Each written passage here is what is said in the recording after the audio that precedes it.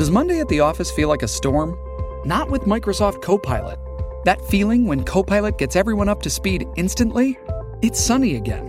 When Copilot simplifies complex data so your teams can act, that sun's shining on a beach. And when Copilot uncovers hidden insights, you're on that beach with your people, and you find buried treasure. That's Microsoft Copilot. Learn more at Microsoft.com/AI for all. Welcome to Name 3 Songs. I'm Sarah Fagan. I'm Jenna Million, and this is a podcast where we discuss feminist issues in music and pop culture, all while empowering fangirls. Because let's be honest, fangirls knew about that band way before you did. And if you stick around long enough, we'll also let you in on some new music the girls are already crazy about. Before we get into today's episode, we do have a new Patreon member to shout out. Holly has joined our Patreon all the way from Australia. And this is really fun and exciting because Holly's been listening to our podcast for a while, but we didn't get to know her until we did our celebratory 2-year anniversary live stream when Jenna and I were together the other week. And it's so exciting to get to meet listeners because there's so many of you from the beginning who've always been really chatty with us, but there's also so many new listeners, so many people who aren't really active on social media. But we genuinely mean it. We love chatting with y'all, and it's so much fun to get to know you guys. Yeah, it's so... Also, shout out Holly, because often our Instagram lives are only great time periods for the US and, Europe. And Holly was up at, 5 a.m. going to Tasmania on a vacation. So, shout out Holly for tuning in when it was hella early. We love chatting with people. So, if you guys are listening and you think we're scary to talk to, we're really not. We love talking to you guys. Yeah, just go slide in the DMs and chat it up because it's really fun. Or you can also go and join us on Patreon because we do have our Discord, which we all chat on about pop culture and the episodes and just life in general. It's really fun over there. We really get to know each other and just share life advice as well as pop culture nonsense. And speaking of pop culture nonsense, we just did a massive episode on Don't Worry, Darling. Number one, Sarah gives us a history all the way from the beginning, and then we get into a lot of what was going on at the Venice Film Festival. Obviously, the story's still unfolding, but if you guys are curious on our takes on it, or you don't know anything about it, and you need an oral history of it, we got you covered. And all of this is over on patreon.com/name3songs. Yeah, so it's definitely at least worth joining for a month just to get the Don't Worry Darling content. Because there's going to be a lot going on because Harry's going to TIFF for My Policeman. There's a lot happening in the Harry Styles drama world of it all. So our Did You Hear episodes, which are supposed to be mini-sodes, but Don't Worry Darling, it took me 22 minutes to just unpack everything up to the Venice Film Festival. So that was a big one for us over on Patreon. So you get that, you get the Discord, like I said, and then we also have the level where we do our monthly music meltdowns, which is just us kind of talking about other things happening in pop culture that might be outside the feminist scope of things, stuff that we're thinking about a lot, all that fun kind of pop culture nonsense. And like Jenna said, you can go get all that at patreon.com/name3songs. But with all that being said, Sarah, what are we getting into today? Today's a very exciting day. I feel like I say that a lot. I feel like I start the conversation with today's very exciting, but it is because we're talking about Beyonce. I don't even need to sugarcoat it. We get to talk about Beyonce today, and we get to talk about her in a way that's very relevant. And I feel like we were always kind of anxious about talking about Beyonce because, like you all know, Jenna and I's background is very much in pop punk, rock, indie kind of music. We grew up listening to pop and then kind of went, but I'm a cool girl. Cool girls don't listen to pop. And missed out on a big chunk of pop music history while at least I knew about the pop culture going on around it. I wasn't listening to the music. And so Beyonce's always been a scary topic because we know her fans are really dedicated. We know that she's very important to the pop culture zeitgeist, to Black history, to just the Black feminism story of it all. And she's made very major moves in music. And so it's hard to even understand the lore, understand all of this. But I feel the one thing all of us can understand is that Beyonce has done a really incredible job of curating her public image, keeping her private life private, giving access only to what she wants people to have access to. And she's done it in a very kind way. It never feels like she's being patronizing by not giving access or anything like that. And so it's a really interesting discussion on how she's been able to have such longevity while remaining so private, while remaining so guarded, while being kind of a shy, famous person.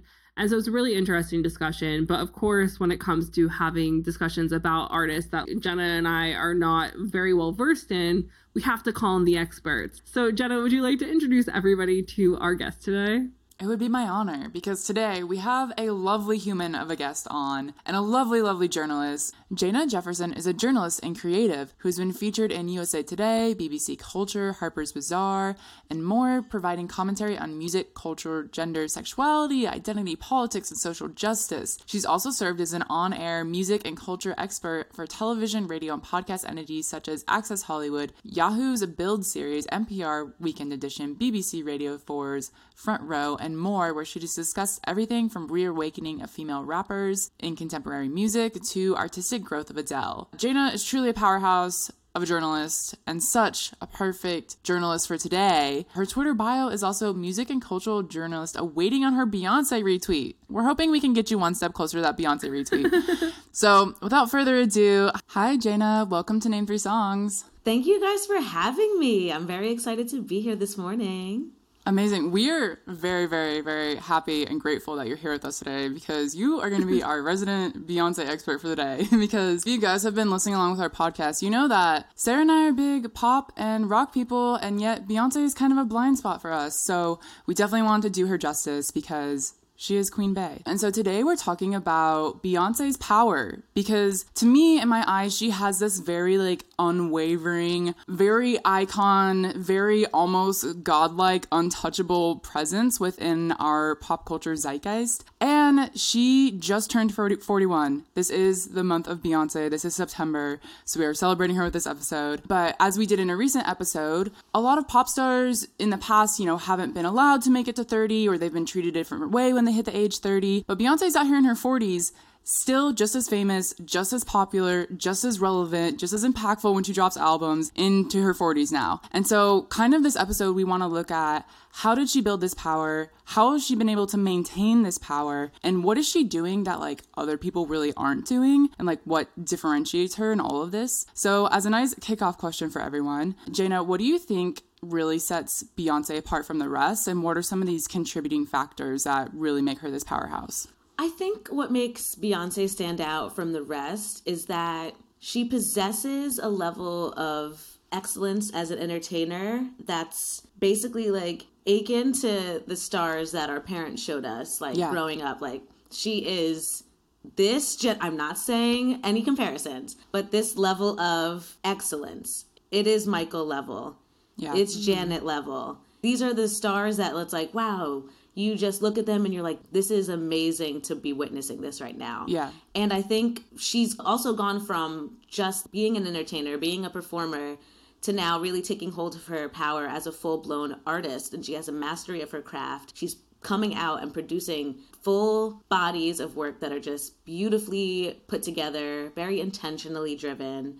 And her ability to consistently just keep outdoing herself in terms of these abilities as a musician, as an entertainer, as a performer. Those are basically all of the reasons why she's really the queen bee that we're seeing in front of us today. In doing research for this episode and building up, discussing it with you and all that stuff, I kept thinking about that SNL sketch from when Lemonade came out, where it was an office of white people being is Beyonce not ours? And I feel that it was a very impactful cultural moment and the pop culture zeitgeist of it all, of white people realizing oh, sometimes music is something you have to understand in a different headspace. And I just think it's really interesting, because a conversation we've had before is that there's always been white pop stars throughout time. Mm-hmm. And then there's Janet Jackson, and then Beyonce, and sort of Rihanna, and these artists who have been allowed to transcend genres, when genre right now is not even really a thing anymore. But so many artists Brandy was so successful, had her own TV show, so many things that she was doing, and yet she wasn't even allowed to be called a pop star in the same way Britney Spears was. Exactly. And so it's really interesting how Beyonce did all of the quintessential white girly pop star things, and then once she stopped, because she was old enough to have found her voice and found fame and be I can make music for myself and my people now. SNL did a comedy commentary on it, and I feel like they thought it was like a really woke commentary, but I feel like it was really tone deaf, like especially looking back on it, where it's like, okay, everything doesn't need to be for you. And so it's interesting, that thing where like when Beyonce is so powerful and is such like a moment in the pop culture zeitgeist, such like a name where it's like, you say Beyonce, you know who you're talking about, like you don't need any other qualifiers. And then people are like, oh, what do you mean everything's not palatable for me specifically? And it's just like a really interesting thing where it's like she got so powerful that she was like, I don't need to cater to y'all anymore. And they were like, no more catering to you. It.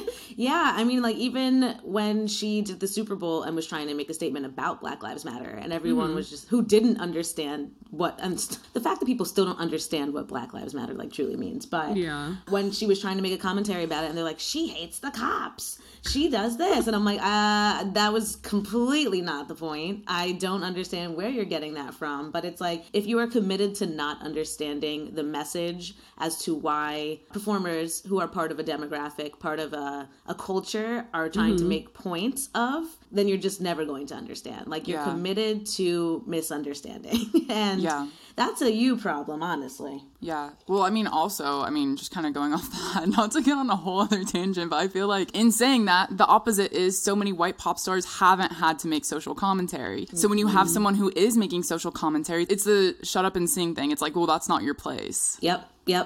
Absolutely that. I was thinking about that, actually, when I was thinking about, like, my responses to this conversation and these questions. When she basically was like to LeBron James, like, just shut up and dribble. Like, you're supposed to just do things that we, as, you know, white people, just want to see Black people do. Like, we want to see you sing. We want to see you dance. We don't want to see you talk about being Black, because then it makes us uncomfortable. We just want to be comfortable with the parts about you that are spectacle. It's like, oh, look at that Black person run. Look at that Black person dance and sing. But when a Black person says something about, you know, being uncomfortable with the way that we're treated in the eyes of society, it's like, oh, I don't want to hear about that. It's like, pick one. Yeah. And then really think about why you just want to watch us sing and just want to watch us dribble a basketball. Like, really just sit and think about that.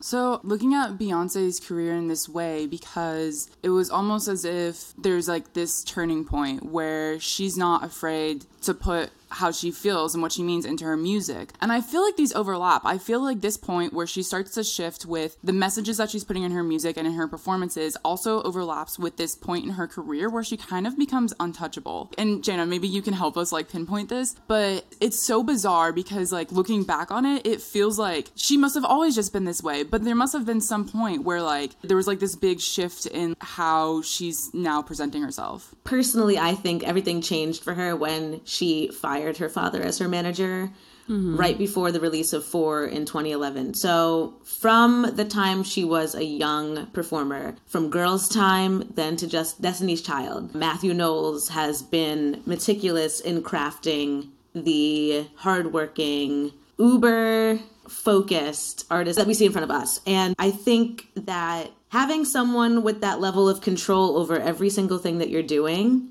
it's hard. Especially as someone who I feel like she wanted to be able to voice how she was feeling about certain situations and certain things. And the direction of her career as a whole, she was doing a lot of pop, like Crazy in Love. Everyone knows that song. Deja Vu, you've probably heard it. Single Ladies, you've heard it. Halo, you've heard it. And it's like having that level of notoriety, even as someone who, like, admittedly, Beyonce is very shy. So it's like, to be that front-facing pop individual coming out with all of these things and trying to be seen in every single way might have not been something she actually wanted to be doing. But her dad was like, but you're a pop star, so you have to do this, and you have to be seen here, and you have to do these interviews. And it's like, I don't want to do that. So it's like taking control of her own voice, her own power, and the direction of her career by firing this man and no longer being forced to produce the music that was pop-driven, intended to sell for radio, really only allowed Beyonce to lean into that artistry and really release the kind of material and the music that she wanted to make. And this also did come with starting to take a step back from the limelight as a whole. Like I said, she's really shy. And now that she doesn't have anyone managing her and telling her to do all of these things, she probably didn't want to do it in the first place, but it allows her to just focus on the work and focus on the music and doing what she feels is best for her career as a whole. I mean, we talk a lot on this podcast about like the glass box that pop stars have been put into and are expected to stay in by heads of industry. And so it's really sad to like hear about the fact that her dad placed her in that box and was like, the only way you're going to be able to compete and be successful is if you do all of these specific things, even though you have like Janet Jackson and Michael Jackson before her who like escaped that box in their own ways and were still very successful, very important to pop music and like the history of music, etc. And so it is just interesting about how she was essentially like made to be this triple threat, maybe when she didn't want to be. Like, my first real memory of Beyonce is watching Austin Powers on an airplane when I was like 10. Wow. So it's that interesting and weird thing where it's like for maybe a month of my life, I was like, Beyonce, the actress. Oh my goodness. But it's like, but now in doing this research and like looking back, it's so interesting where it feels like her dad had a checklist of like what you're supposed to do to be relevant and acknowledged and be celebrated. And it's like, okay, you have to like be in movies, you have to walk red carpets, you have to sing like really crazy pop songs, you have to do all these things. Your music can't be like too specific to any one person's story. Like, it has to be very generalized and all of this. And so it is interesting, and I feel like it makes a lot of sense why Beyonce really became like the poster child for separating herself as like a public person from herself as a private person, because she was like, I've lived my whole life under a microscope. Every single thing I've ever done has been planned out for me, decided by somebody else. I'm going to now control the narrative 100% no matter what it takes. Especially since like 4 came out in 2011. She was 30. She just turned 30. Yeah. So it's like there are things as you get older, like we're all in our mid to late 20s now. So it's like you look back at, you know, the way that you've changed throughout your 20s and recognizing like, yes, I do have a voice, and trying to figure out through the years like how you want to use that voice. And I think 30 being such a pivotal age and being like, I think what would really help is to let my dad know that I am in charge of myself. Yeah. I'm 30 now. Like, you back up, Dad. Like, I'm sorry. Like, you've been doing this since the beginning. The work ethic and the way that he taught her discipline and hard work, like, it's amazing. And it really clearly did work, because look at her now. But there comes a point when you get to a certain age where you're just like, I think my joy and my peace are far more important than doing things that people want me to do. Like, what do I want to do? And I think that was something that really did come with age, and that whole 4, that time period was so pivotal for her, and that era was so pivotal for her, and I think was the catalyst for everything that was to come.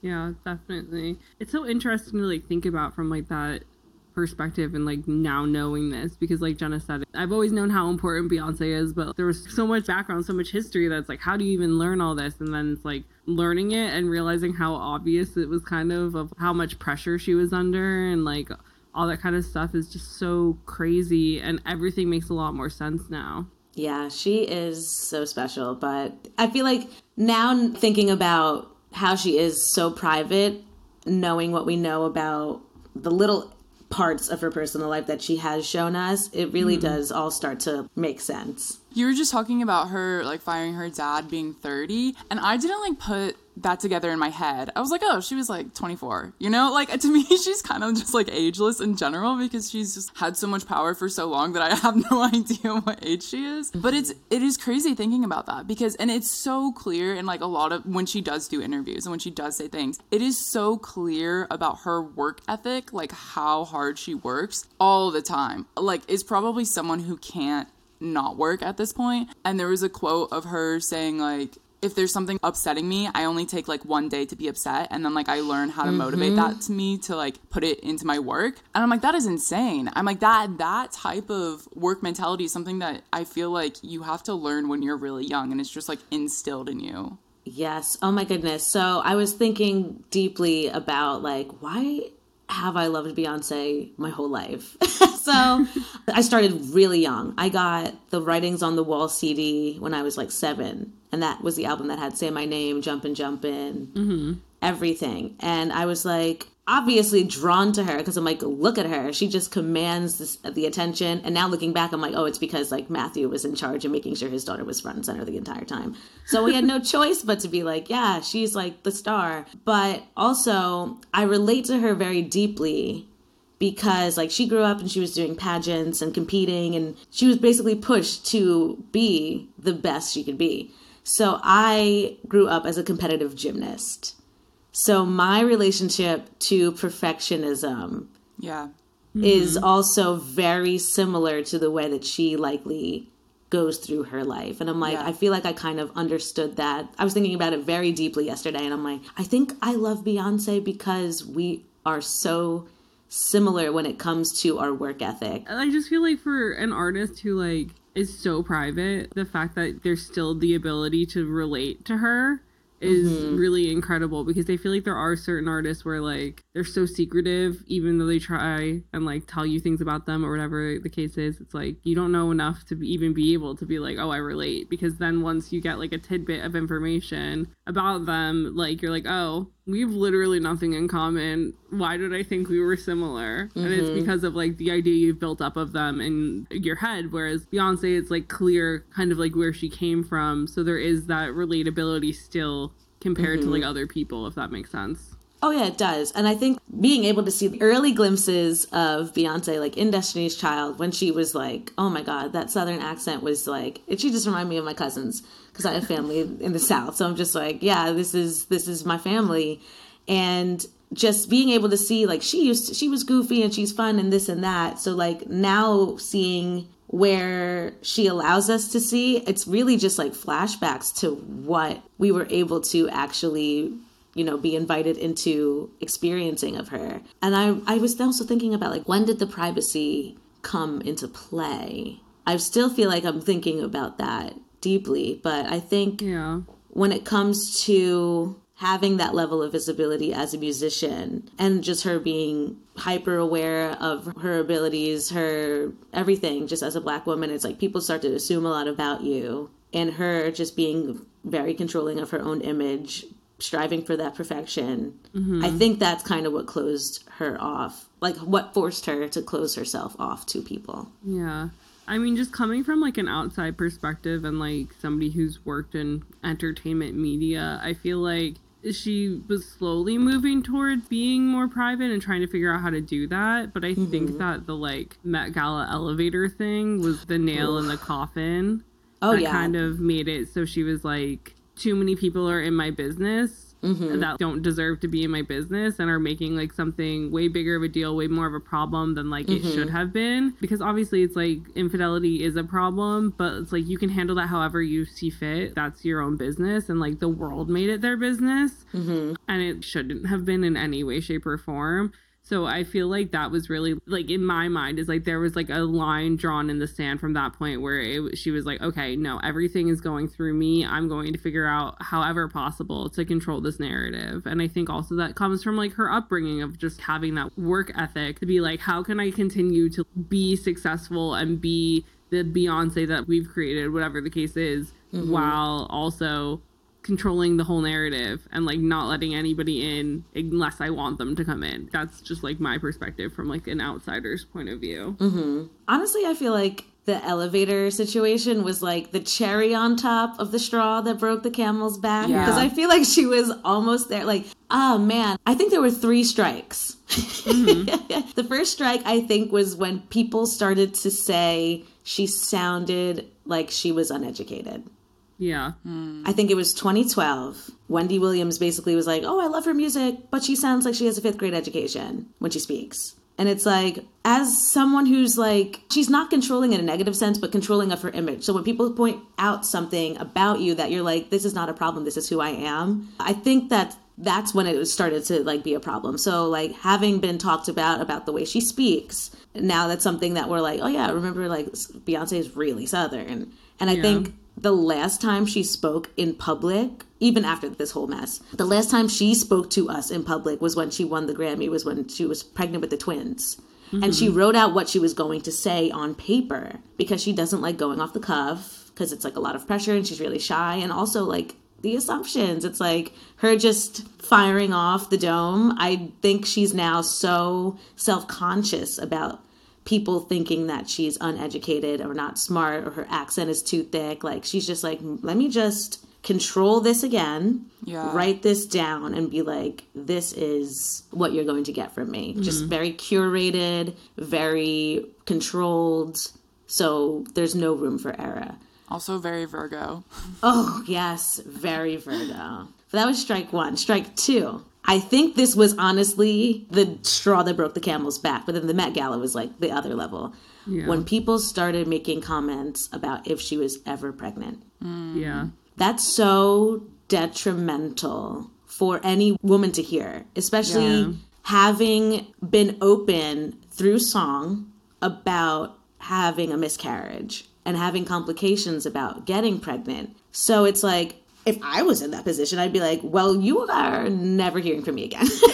Because if you're going to go this far to say that I would be so selfish because I'm guarded as it is, so people are going to have assumptions about me because I'm quiet. You guys would go so far as to say I'm so selfish that I didn't have my child and I faked being pregnant. Like, that's disgusting. Yeah. So I think that was honestly the straw that broke the camel's back. And then the elevator fight, we still don't know what happened with that. Yeah. I think her way of being able to talk about that was through Lemonade. It's like, if there was indeed a fight, like, let me get on this in the way I actually want to get on this and get ahead of this before you guys assume any further. Like, I'm over you guys just making assumptions about me. So let me just make some music. You made great points, because it seems like after that point is when she starts, and I mean, I guess before too, but like, she uses song and also what she chooses to put on the internet as the way that she disseminates information to the general public. Like, not even just to fans, like to the general public. Yeah.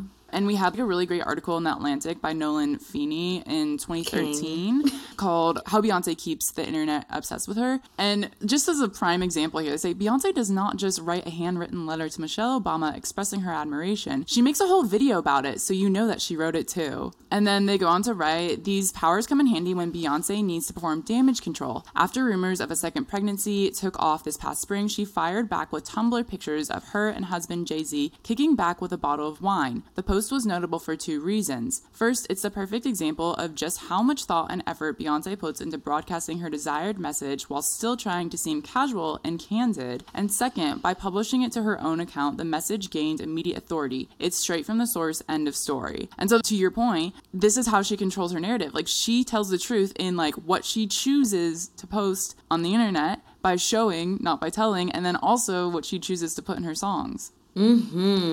Absolutely. So much of it is calculated, even if it's posturing as authenticity. Yeah.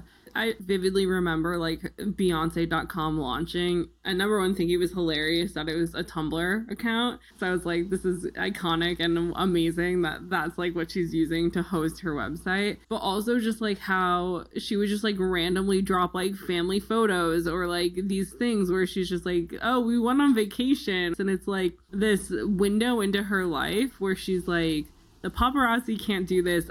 I'm going to do it. They're going to be curated by me. My team's going to take them. Like, we're going to be in control of all of this. And I feel like that's just such a power move. There have been artists who've, like, tried to copy things like this. Like, recently, J-Lo just comes to mind with her fucking weird newsletter.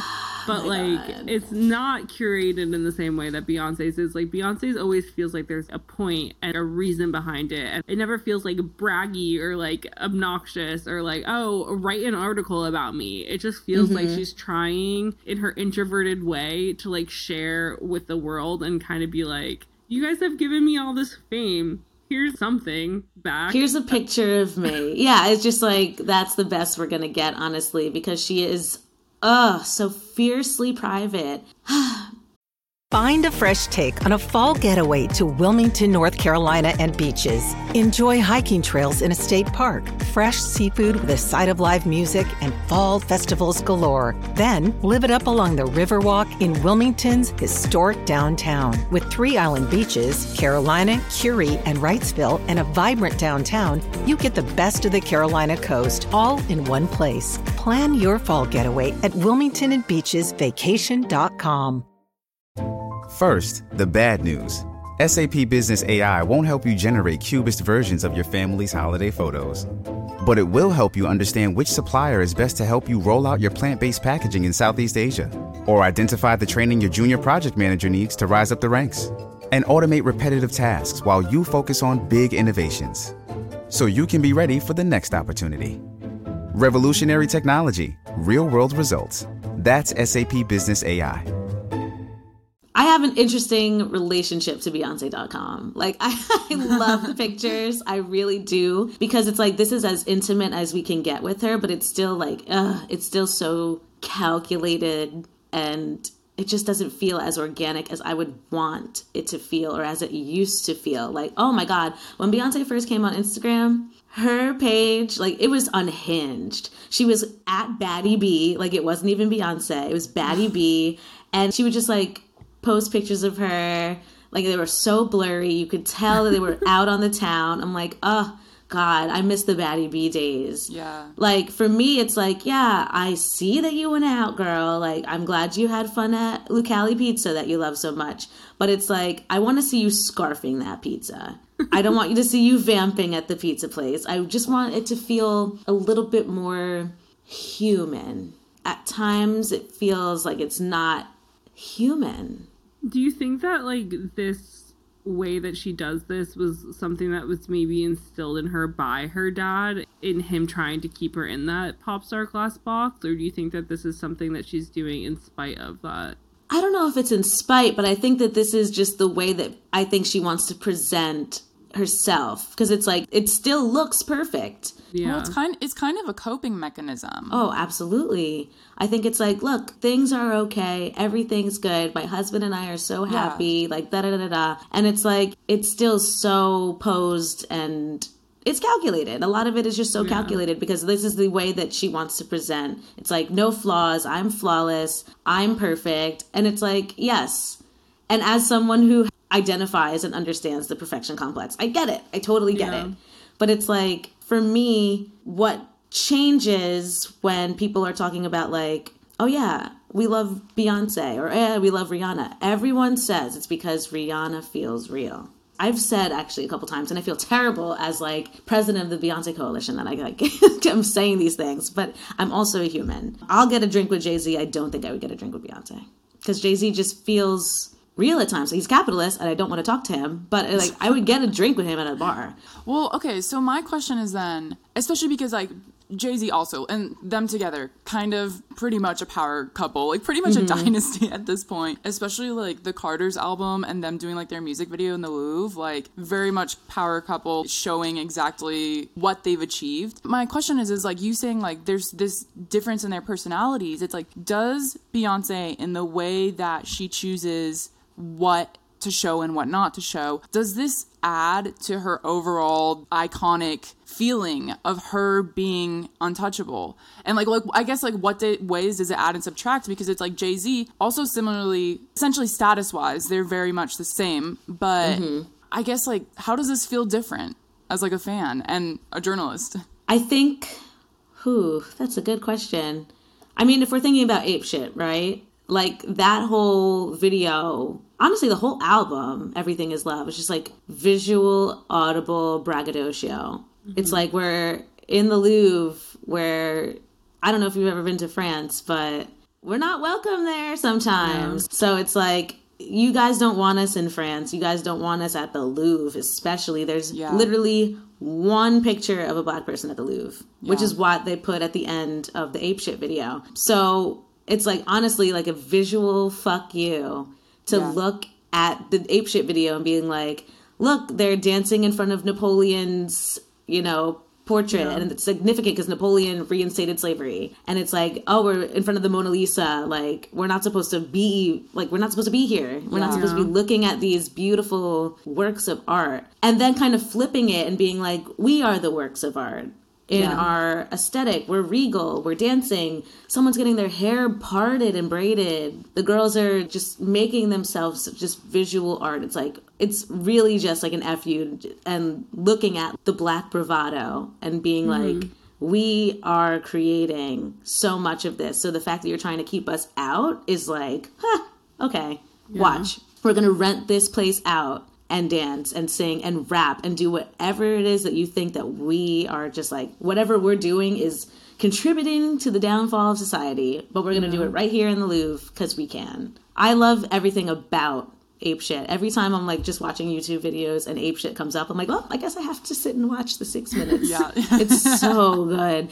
And the album itself dropped like right before Juneteenth, which is like, everything was, like I said, calculated, but this was, it felt good. So much of the lyricism and the themes on that album and just the imagery of the music videos, like, were meant to take the stereotypes of the community and flip them to fit the idea of like the black bourgeois. Like, there's a line in Black Effect that's like, an N-word's late, but he's best dressed, slowed down by the weight of my necklace. And it's like, it's so funny. But I mean, also like, in creating the album, in creating that music video, it's also the whole thing of like, so much art and so much music was stolen from Black people by white people and then claimed as like, oh, white people created this. And it's like, fuck off. No, you didn't. And like, that's the whole thing of like art history and music history, especially music history. Like, so much was stolen from Black people and from their culture and from their background and like from new cultures that they created by being forced to be slaves in America and all that stuff. And it's like, yeah, more power to you going to like an establishment that's very anti-Black and like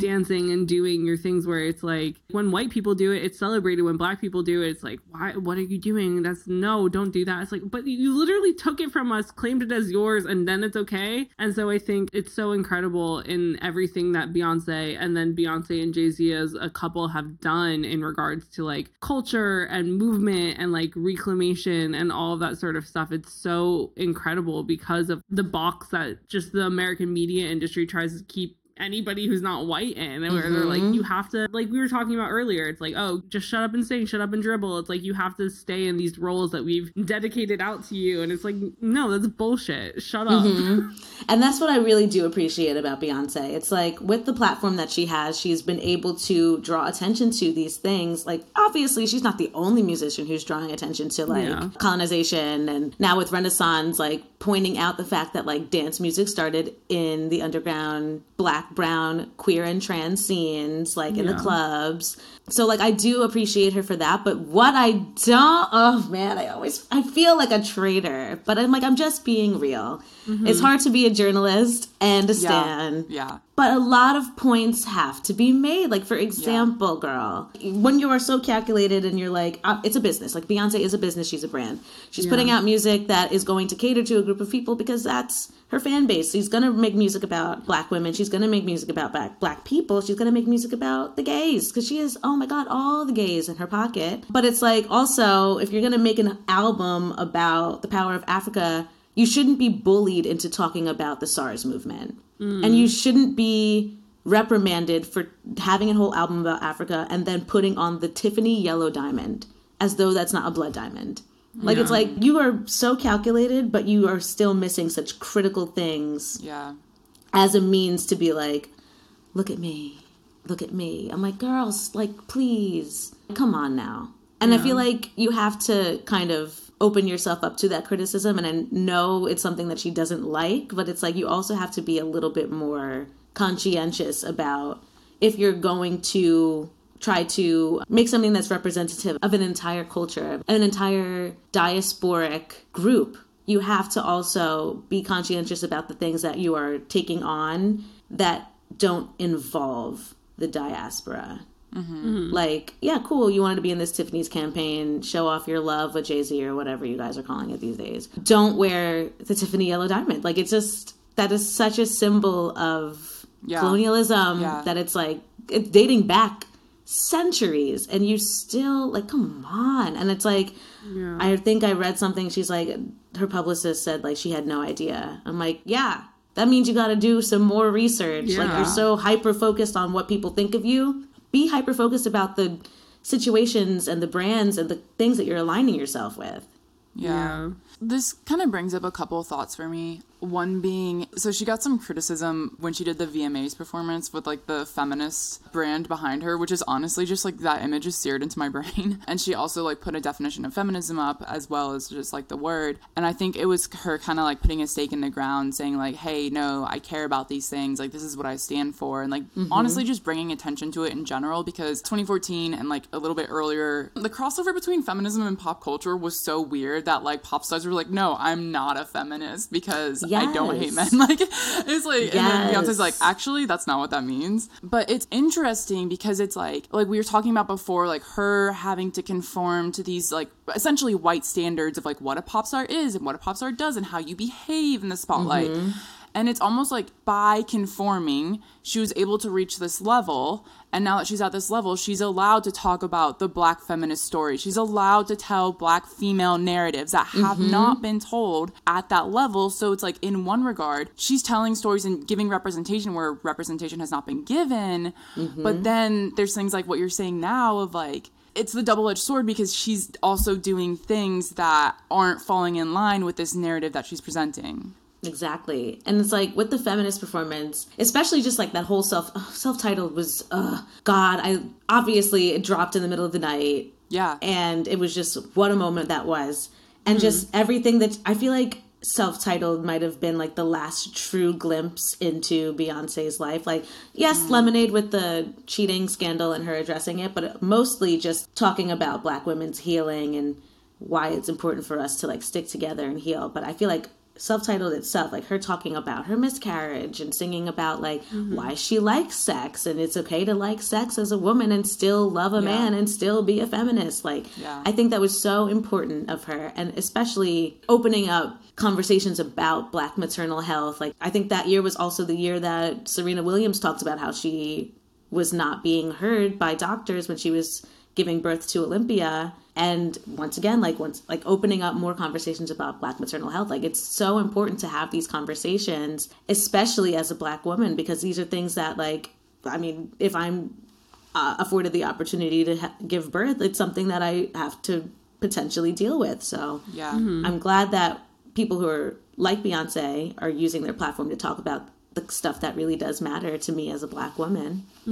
It's just so important to have people who have those voices and are able to like shed light on things, because it also helps educate people who wouldn't even think to like go be educated on that stuff. Because I mean, there's so many issues, especially since like feminism has become a big thing about like white women really focusing in themselves in like white feminist things and not intersectional feminism. And it's like when you have these huge pop stars and these huge people in culture acknowledging like, hey, this is how like your fellow women are struggling, maybe acknowledge this too, and then choosing to continue not to, is so unhinged and so ridiculous and so frustrating to like watch happen in the media and just like in the world, where it's like Beyonce is such the moment, such like a cultural thing, such like a part of the conversation, that it's like, how can you not listen to what she's saying, what songs are being put out, and then go and educate yourself? Like, it just doesn't make any sense to me, because it's so easy to like understand a message, because unlike some other people, it's like her messages in her music are very clear as to like what she's sharing, when she is sharing. When it's such like a heavy subject, I would think people would want to know more about it or whatever the case is, but people like to focus more on drama and nonsense than like serious conversations and serious topics. And I mean, I feel like in a way the general public response to like her sharing that much information in an album could have also pushed her towards making her albums more generalized in the discussion topics and like her more private and all that, because she's like, I'm trying to share the Black female story because I've been given the opportunity to have a massive platform and massive access to the international public, and you guys are like, let's not think about that. Did she actually have a baby? And it's like, what the fuck? Why should I give you any access to me if you're gonna be like that? That's a really good point. And I think that, that's a really good point. It's like, I showed you so much. I said what I had to say about myself, but clearly you guys wanted to focus on the salaciousness, like who's Becky. And it's like, you know what? I'm going to just make an album for the gays and have that be like, I'm tired. Because, like, clearly I'm telling you guys something very deep and important about my experience, the Black experience, this and that. But you're just focusing on, like, these little crystals of, you know, things that really don't matter in hindsight. I hate to say this, but it's almost like she's come full circle to, like, put a ring on it, and, like, all the, like, love bangers that she has that are so generalized. It's almost like she's come full circle. I think that Renaissance is the long-awaited follow-up to B-Day, because B-Day to me is quintessential Beyonce. So now we have, like, something fun again, and it's something that everyone just, like, wants to keep listening to, because it, like, not only makes you feel empowered to be yourself against all odds, but it just, like, this is the kind of music that it's like, don't get me wrong, I didn't love Lemonade when it first came out, because I'm just like, I just want Beyonce to be fun again, but this is a Renaissance. Not only is it excellently crafted, but it's fun, and I'm like, this is the Beyonce that we miss having. I was listening to, I'm pretty sure it was Popcast, another podcast, and they had a bunch of journalists on to talk about Renaissance. And they were talking about the song America Has a Problem. And they're like, oh boy, this is it. Like, she's going to call everyone out. Like, this is going to change everything. And then it was kind of just like let's forget about our problems and have fun. Yeah, that's basically that song. But it is interesting. I mean, also just in the context of, like, where the world is today. It's like, we almost need that escapism in our lives because everything is so awful that nobody wants to really deal with reality. So, and it's definitely not the first time in pop history, like contemporary pop artists, especially female contemporary pop artists, have used, you know, bad times to come out with dance records. Like, right after the AIDS crisis, we got Madonna's Vogue. God, Rhythm Nation was crafted in response to all the bad shit that was going on. Janet was like, I see racism and I don't like it. So how about we come together and dance and change the landscape of pop music as we know it. So it's like, this is not something new, but it is, given the landscape of where we are right now at this, oh God, hellfire of a world. Yeah. We needed something like Renaissance to just make us feel like, at least for 1 hour, just like we're okay. Yeah. I'm going to, like, roll it back a little bit to this elevator incidents, because we also do have an article in Vibe by Aaliyah S. King in 2014 when this all went down, entitled $1 billion in an Elevator, Beyonce's Calculated Authenticity. And of course, the line that Beyonce puts in this song Flawless is, of course, sometimes shit goes down when there's $1 billion in an elevator.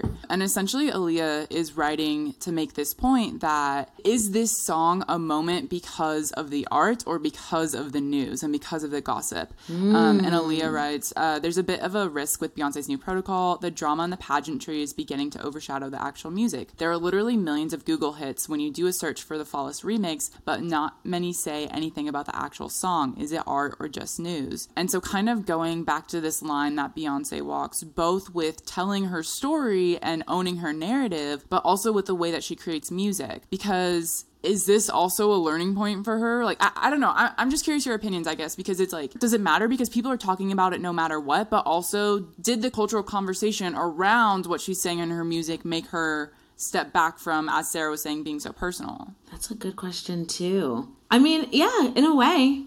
Because the deluxe edition of Self-Titled with the Flawless remix came out after the whole elevator mess and before Lemonade. So Lemonade was like okay, here's what happened, but not really here's what happened. Yeah. But let's focus it on Black women as a whole, because I don't want all the attention about this particular instance on me again. But I think with this particular line, it's like, we know Beyonce's team is like very good at marketing. They're really good at promo. But they're also like, she didn't have to drop a press release for the elevator thing. She's just like, let me just add a little, like sprinkle it in. Yeah. And then you guys can do the rest of the work, because this is all I'm going to say about it. It's like, you're never going to know. I'm going to just let you know, like, you know, when we're all damn near billionaires, something might happen. And then, like, just leaving it up to facetiousness is like, oh, okay, that's what she'll say about it. And she's never spoken about it again. I love this idea of utilizing your music and being able to do remixes and re-releases or whatever the case is as a way to like get ahead of the narrative or say something without it feeling like,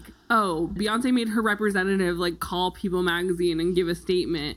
Instead, it's like, oh no, Beyonce got Nicki Minaj on the line and did a remix of a song to give a statement. And so then it's like, it's coming straight from her mouth, but it's also like, is it coming straight from her? Like, is this what we think it is? Like, could it just be a coincidence? Like, what's going on here? So there is kind of that secrecy, but also that not secrecy, but also just like her being so in control of everything in like a very, like, my life is also my business kind of thing. Yes. And not in like a, oh, it's like my personal business, but it's like, no, my life is, like, Beyonce is a brand at all times, anytime it gets written about or whatever the case is. So it's like, okay, I need to like go back into like the Beyonce organization and like make sure that like all the I's are dotted and T's are crossed. Yeah. Yep. And it goes right back to just controlling every single aspect about what people think, what people see, everything.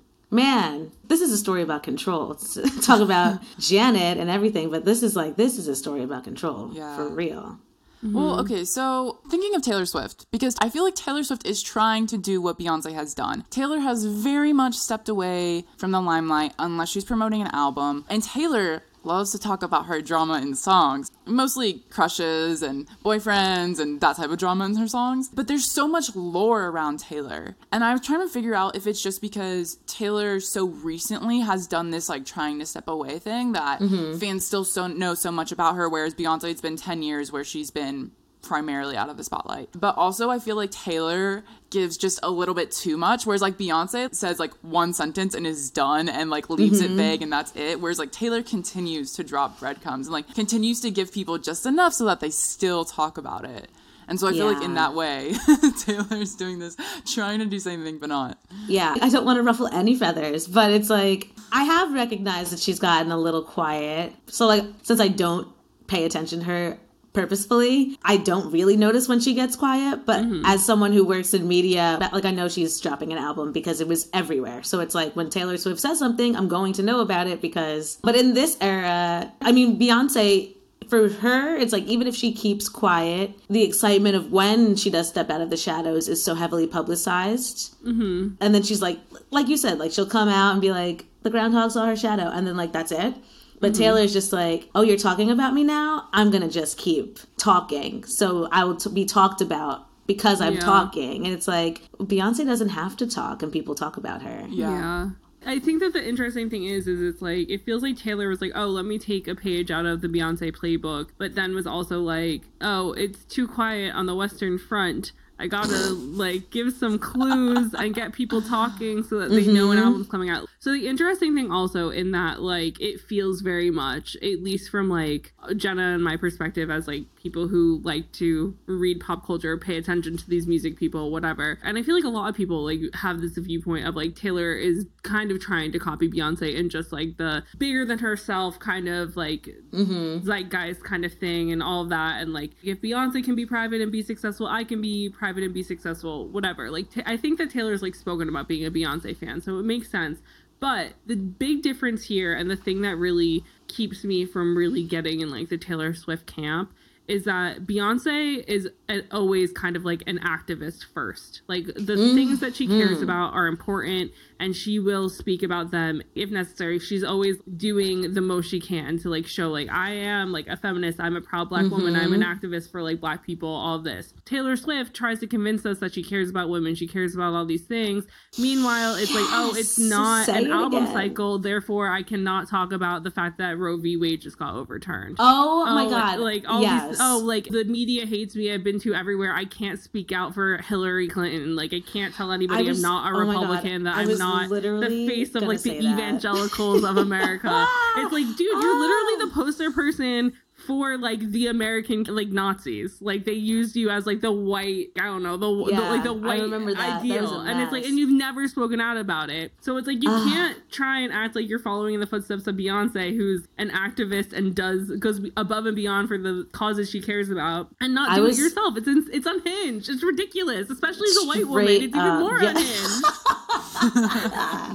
I was just gonna say that because I remember she didn't say any, like, I mean, obviously you don't have to say who you're voting for. It's like, it's your right to privacy as a human to just be like, I voted. Just, you can say you voted and that's fine. But for someone to have the platform that Taylor Swift has, knowing how important the 2016 election was and would be for the future of this country, I mean, look at where we are now. Yeah. It would have been imperative for her to have said something. Yeah. So then after everyone was just like, blah, blah, blah, blah, and like talking about her and how she doesn't speak out, then she, I think, was just doing so much damage control. Now she's doing too much and putting it into her music where it's like, it's clearly pandering. It's not authentic. Yeah. Because you're not talking about it otherwise. So I'm like, what?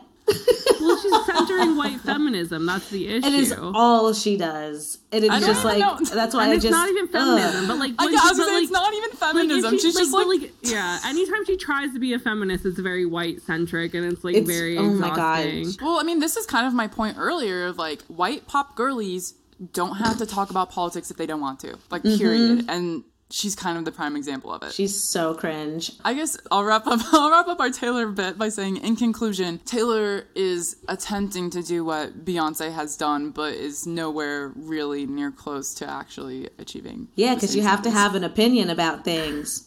Yeah, well, that's the other thing, is it's like, I feel like so often in the comparison of specifically white famous singers or like people in the public eye who have done similar things to Beyonce, in that like they kind of disappear and are like, oh, like my life is super private, whatever the case is, like they'll get compared to Beyonce because she wrote the playbook for how to do this successfully and like have success while not having to give like representative like comments to everything and like not having to constantly be in the public eye and all that sort of stuff.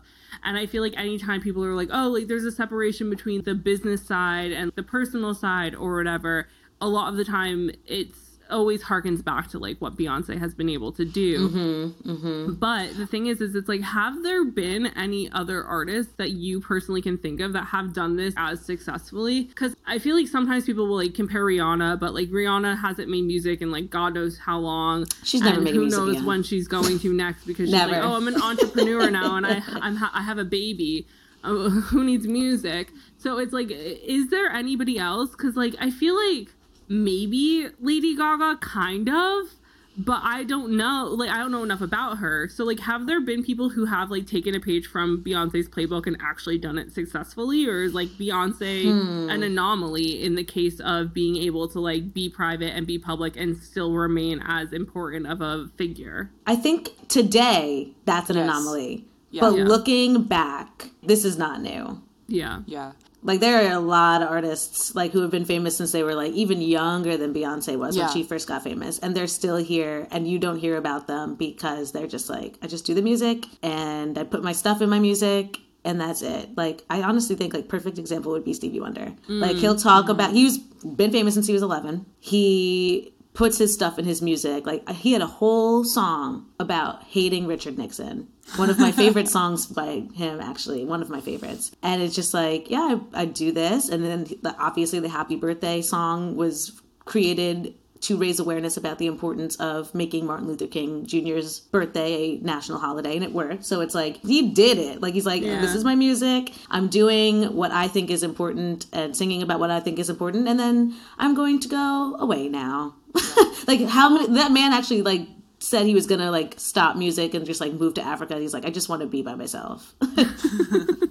I feel like that's really true though. Like what you're saying, there's no contemporaries that are on her level. And I think that was kind of the point of wanting to do this episode, is like, I mean, Britney Spears also 40, but entirely different story. And honestly, a lot of Britney's narrative, we just can't even compare because of the conservatorship. So it's not even like really a fair comparison. But I mean, I think that's why Beyonce feels so untouchable. Like, she feels like this legendary figure we're gonna have forever in our lives. Like, the cultural impact has already been done. Like, there's no way of undoing this. She is a great, and like, that's what you're saying at the beginning, like, not to make comparisons, but it's almost like that stardom level of Michael Jackson, of Janet Jackson, of the legends of history. But she's a contemporary. Like, she's still part of the conversation. Like, she has not faded out of the conversation. Yeah. And also, for some reason, Adele popped into my head while we were doing all of this, because Adele, like, her albums massively impactful, and she disappears. But nobody really cares about Adele's life. Like, nobody really cares about Adele other than when Adele releases an album. Because it's like, then it's like, yeah, it's like when Adele releases an album, you know she's going to sing about whatever she's going through, but making it so universal through her ability to tell stories and write songs. Like, we just know she's doing it for her, especially this past album. This whole album was like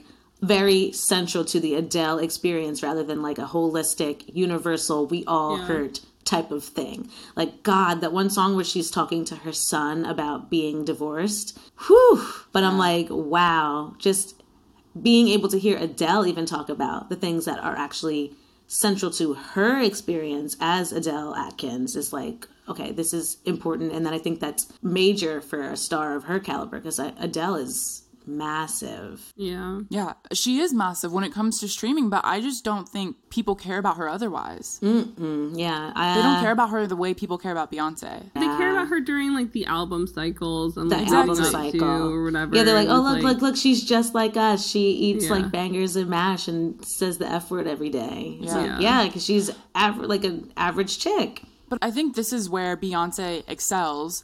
Of course, the exceptionalism in her artistry and what she chooses to convey. But I think part of it is the activism. Like, part of it is speaking up for people who historically have not had voices, have not been able to tell their stories, especially Black women having their stories told. I feel like that's part of it. Yeah, I think that what she's able to convey through her music is very important. And I think because she is so private, otherwise, that is keeping us holding on. But I do definitely wish, like, while we don't really care too much about Adele's private life, but when she is around, it's fun. I think also, like, in the social media era and all that, it's like we want our stars to be more like us.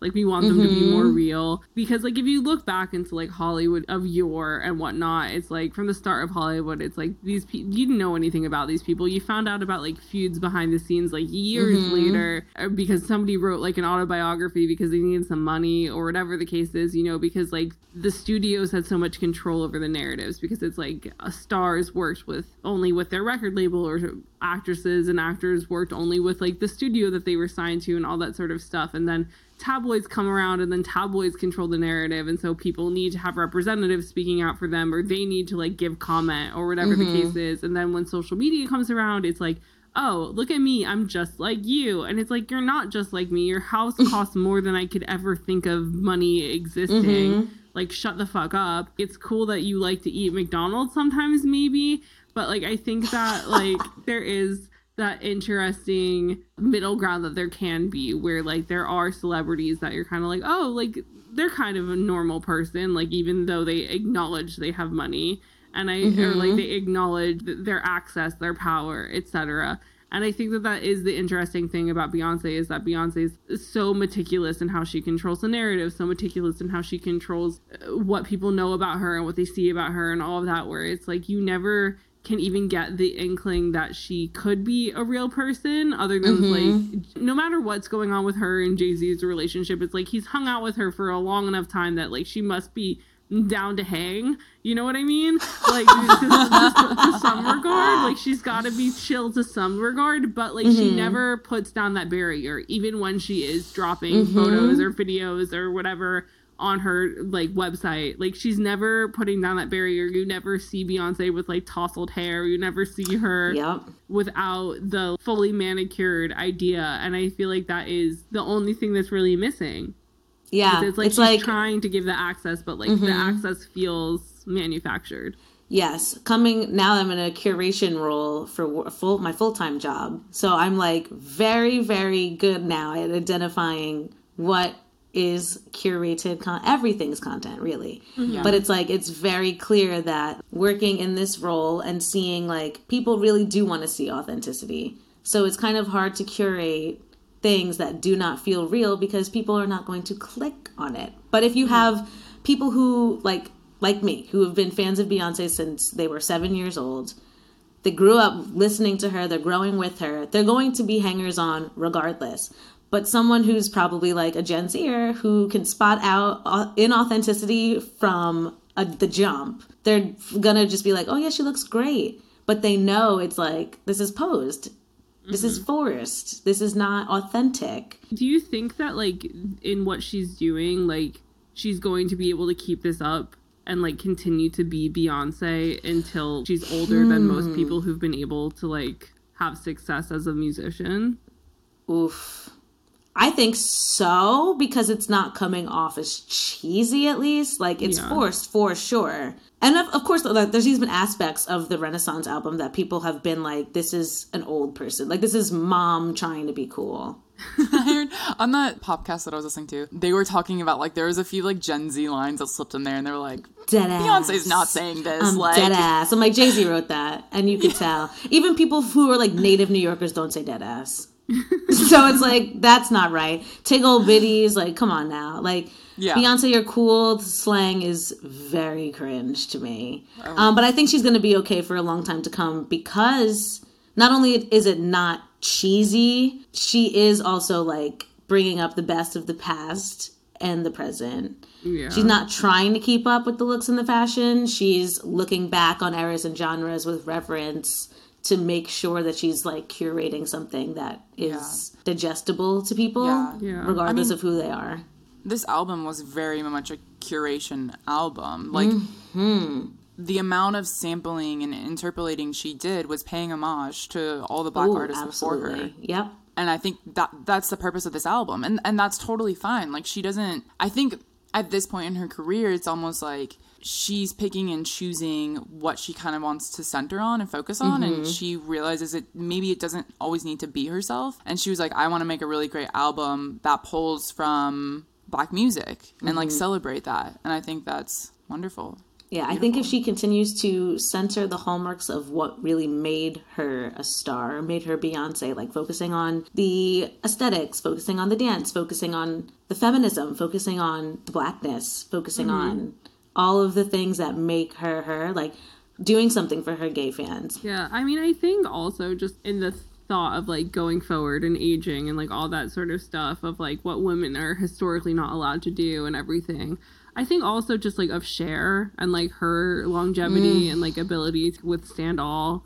I kind of am like looking forward to the potential. I want Beyonce to be like 65 and unhinged on Twitter like Cher is. I kind of hope so too. Like, I feel like at some point like it would be such a gift for herself and for her fans if she's just like, I'm famous enough. I can just, like, let go and, like, yell about nonsense on Twitter. Just let go. Like my contemporaries did before me. Like, she's so iconic, and I feel like has the potential and, like, is proving that she has, like, the longevity to, like, continue, like, as she grows older and, like, nobody really gets sick of it. But it's, like, there has to be that acknowledgement of age in, like, that sort of way where I feel like Cher's unhinged tweets are like her way of acknowledging like I'm an old person, but like it's fine.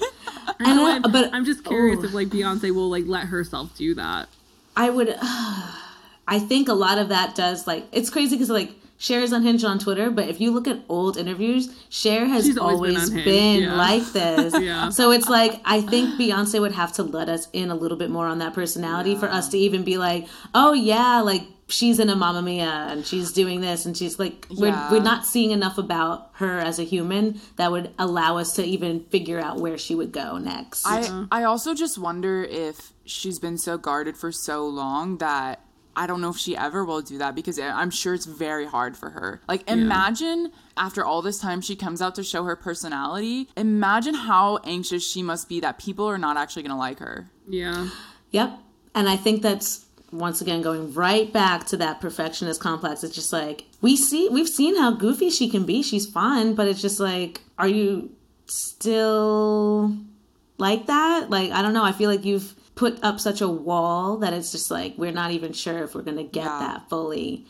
I just imagine, I mean, as somebody who's just a citizen of planet Earth and not Beyonce, the amount of anxiety I have posting anything about TikTok and getting criticism, like, I cannot imagine somebody who's this guarded and this famous. And I don't even think that people would dislike her personality. It's just that, like you said, it's a perfectionism to such a degree that it's like, I don't know if she wants to even deal with what a response would look like if she tweeted something. That's going to break her down. Like, you should, she doesn't tweet unless it's something that relates to her music.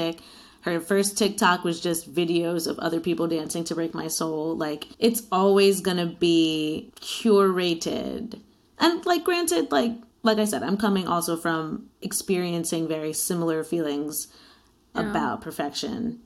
Yeah. And so just a wrap up thought of what Beyonce's been able to do and like what she's kind of literally just like paved the road for people after her to be able to follow in. Do you feel like she's set a precedent for longevity as a pop star and like has really made it clear, like, okay, like if you follow these kind of steps, like this is how you could be successful without facing the trials and tribulations that like Britney had to go through or whomever like had to deal with because she wasn't managed by a father who like actually cared or knew how the industry worked or whatever the case is. Do you feel like this is something that's plausible to follow in the footsteps of, or do you think that like it would be ridiculous for people to be like, I need to be like Beyonce, that's how to be successful? I think in terms of this social media era, she has been able to prolong her popularity and her notoriety by keeping a low profile. But in turn, she's diminished a lot of the things that we originally liked and wanted to see. I think, honestly, like, it works for her. It's worked for her. Obviously, no plan is foolproof, but I think in doing what she's doing, it also has opened up conversations about like what we actually want to see in our pop stars. Yeah. And I think what we want to see is not only talent, because we don't want like just the personal life to overshadow the gifts. Yeah. We kind of want to see the realness of being a human in addition to the talent that you have to offer.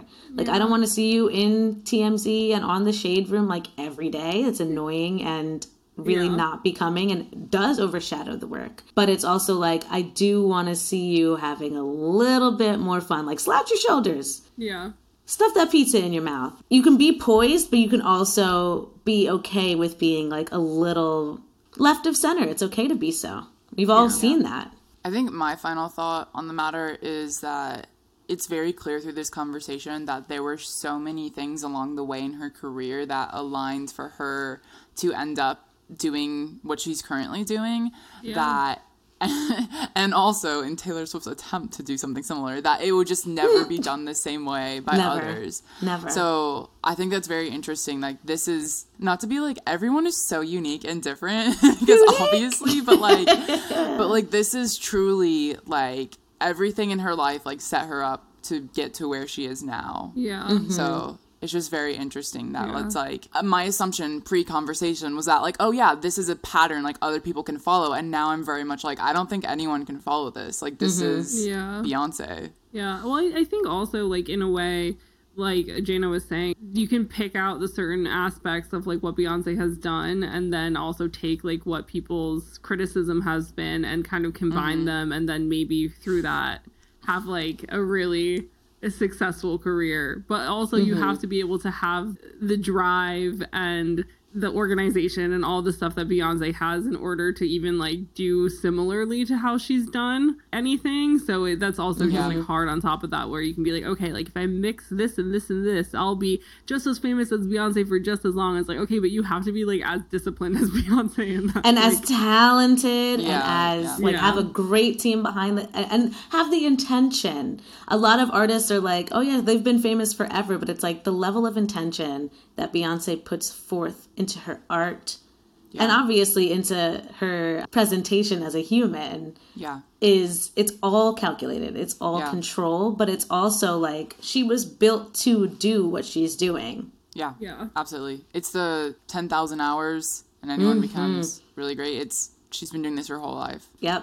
Truly insane. When you think about it in that perspective of like, how do you want to spend your time with your 9-to-5 job? I was thinking about this the other day, and it's like, yeah, you could go work like a corporate job, or you could put as much time and effort and concentration and like vision into what Beyonce has done, and like imagine what your life would be if you truly focused on something that you loved and wanted to do. We all have the same amount of hours in the day as Beyonce. Yeah. All right. Well, on that note, Jana, I just want to give you a huge, huge, huge thank you for coming to do this episode with us. It's been so helpful, so insightful, so inspiring even. I don't know. It's just been a lovely conversation, so thank you for joining us. Thank you for having me. Any chance to talk about Beyonce is a day well spent, so. Incredible. So for you listeners, if you want to find out more about Jaina, follow along, read her lovely work. We're going to have all the links in the description below. So yes, once again, thank you, Jaina. Thank you. I can't believe we finally got to talk about Beyonce. I think it was a very appropriate foray into the world of Beyonce. I feel like this was such a good conversation because I think that also, like, we were so anxious about doing an episode because we were like, doing a history on Beyonce feels silly, but like, how else do we talk about her? Because we don't like know that much about her. So we feel like we need to learn everything from point A to point Z. And instead, we just got to talk about the thing that most people, I think, are interested in about Beyonce is like how she does it. Yeah. How she does it all, baby. And that's on growth of our podcast, because instead of doing artist histories, we now get to talk about really cool, culturally relevant, recent conversations. Yeah. And like really get into like the nitty gritty of an artist and their persona and all of that fun stuff. And also have lovely, lovely, lovely guests on with us to guide us through it all. Yeah, it's so exciting. It's so cool. Just the caliber of guests we've gotten to have on this podcast and what people are willing to share with us and let us talk about as just like two confused white girls. Like, it's a gift. It truly is. Yeah, because it's like, I don't know. Having these conversations is hard for anybody, but it's just like especially hard, I think, like I said, for like two white girls to be like, white feminism is stupid, because we all fall into like the trap of accidentally not intersectionalizing our feminism every once in a while. But I think it's important to like acknowledge that like we know that there's a difference and all that sort of stuff, and like that what Beyonce's doing is really special and important, even if she is very quiet in the way she does it, if that makes sense. Yeah, very eye-opening episode for sure. So I hope you guys enjoyed it. I hope you guys enjoyed this foray into Beyonce. Yeah, we hope you guys learned something. We hope you gained something from this convo. And if you want to continue it, we are always willing for a chat, so you can come over to our socials and continue this conversation. We are at Name 3 Songs on all platforms. If you have any personal grievances, beef, or admiration to give us, I am at Sarah_Fagan and Jenna is at Jenna_Million. So thanks for joining us this week on Name 3 Songs. And until next time, never let anyone make you feel bad about your favorite band. And remember, you're never too cool to listen to Beyonce. Don't forget to subscribe to be notified when each episode comes out, and leave us a 5-star review. They really help. If you want to find out more about any of the sources we referenced in this episode, you can visit name3songs.com. Lucky Land Casino, asking people, what's the weirdest place you've gotten lucky? Lucky? In line at the deli, I guess? Aha, in my dentist's office. More than once, actually. Do I have to say? Yes, you do. In the car before my kids' PTA meeting. Really? Yes. Excuse me, what's the weirdest place you've gotten lucky? I never win and tell. Well, there you have it. You can get lucky anywhere, playing at LuckyLandSlots.com. Play for free right now. Are you feeling lucky? No purchase necessary. Void where prohibited by law. 18+. Terms and conditions apply. See website for details.